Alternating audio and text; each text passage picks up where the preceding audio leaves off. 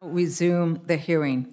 I want to, first of all, thank everybody for their patience. The votes went longer than we had anticipated. There was additional business. As I was speaking with our witnesses, one mentioned that they have waited for hundreds of years for us to right some of these injustices. And while that may be the case, I still am very grateful for the patience that you all have shown today. The chair will now recognize the Honorable Jared Michael Erickson, who is the chairman of the Confederated Tribes of the Colville Reservation. Welcome, Chairman. The floor is yours. All right, can you hear me? Yes, we can hear you. Okay, thank you. All right, good afternoon, Chairman Fernandez, Ranking Member Obernolte, and members of the committee. My name is Jared Michael Erickson. I'm the chairman of the Colville Business Council, which is the governing body of the Colville Tribes. I want to thank you for inviting me to testify in H.R. 387, the Parity for Tribal Law Enforcement Act. First, I'd like to thank Congressman Newhouse for introducing this bill and for participating in today's hearing. Half the Colville Reservation is within Congressman Newhouse's district, and we appreciate his interest in tribal law enforcement and the crisis of missing and murdered Indigenous women. Colville Tribe strongly supports H.R. 387 and urges the committee to approve it quickly. As I mentioned in my written statement, on any given shift, the Colville Police Department has an average of only 3 officers on duty to patrol the entire 2,275 square miles of the Colville Reservation. This means that an officer's backup is at least 30 minutes away by car at any given time, though usually longer. We currently have 9 tribal officer vacancies out of our 30 police officer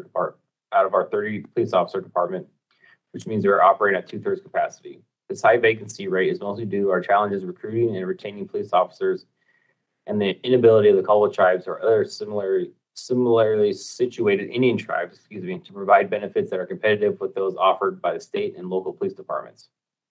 Because of this, we have an ongoing pattern of recruiting and training officers only to see them leave for jobs with neighboring towns and municipalities that offer more attractive benefits. This is a similar story throughout all of Indian country.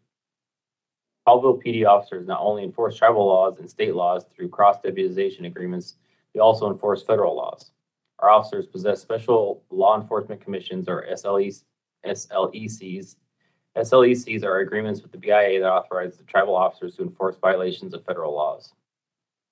Neither Colville PD officers nor any other tribal law enforcement officers that possess SLECs receive any additional compensation from the BIA for undertaking those duties.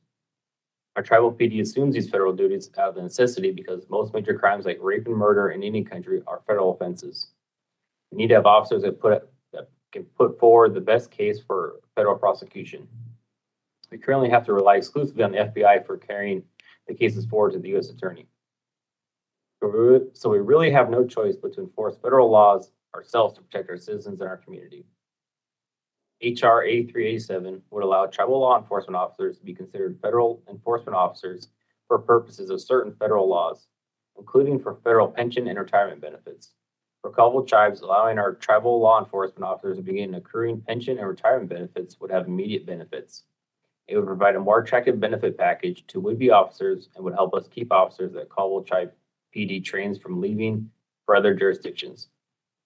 It would also open the door for tribes to attract law enforcement officers that may be employed by the federal government but may wish to work for an Indian tribe without losing their benefits. It would also make working for Indian tribes an option for those federal law enforcement officers that have reached the federal mandatory retirement age of 57 but desire to continue working as a law enforcement officer for a few more years. As I mentioned, the Colville PD and many other tribal law enforcement agencies already perform the duties of federal law enforcement officers. Making this change would put tribal officers in parity with their federal officer counterparts and recognize the heightened responsibility our officers undertake. In conclusion, the Colville Tribe strongly supports the Parity for Tribal Law Enforcement Act and hopes this committee moves it quickly. I would be happy to answer any questions the committee may have. Linda, thank you.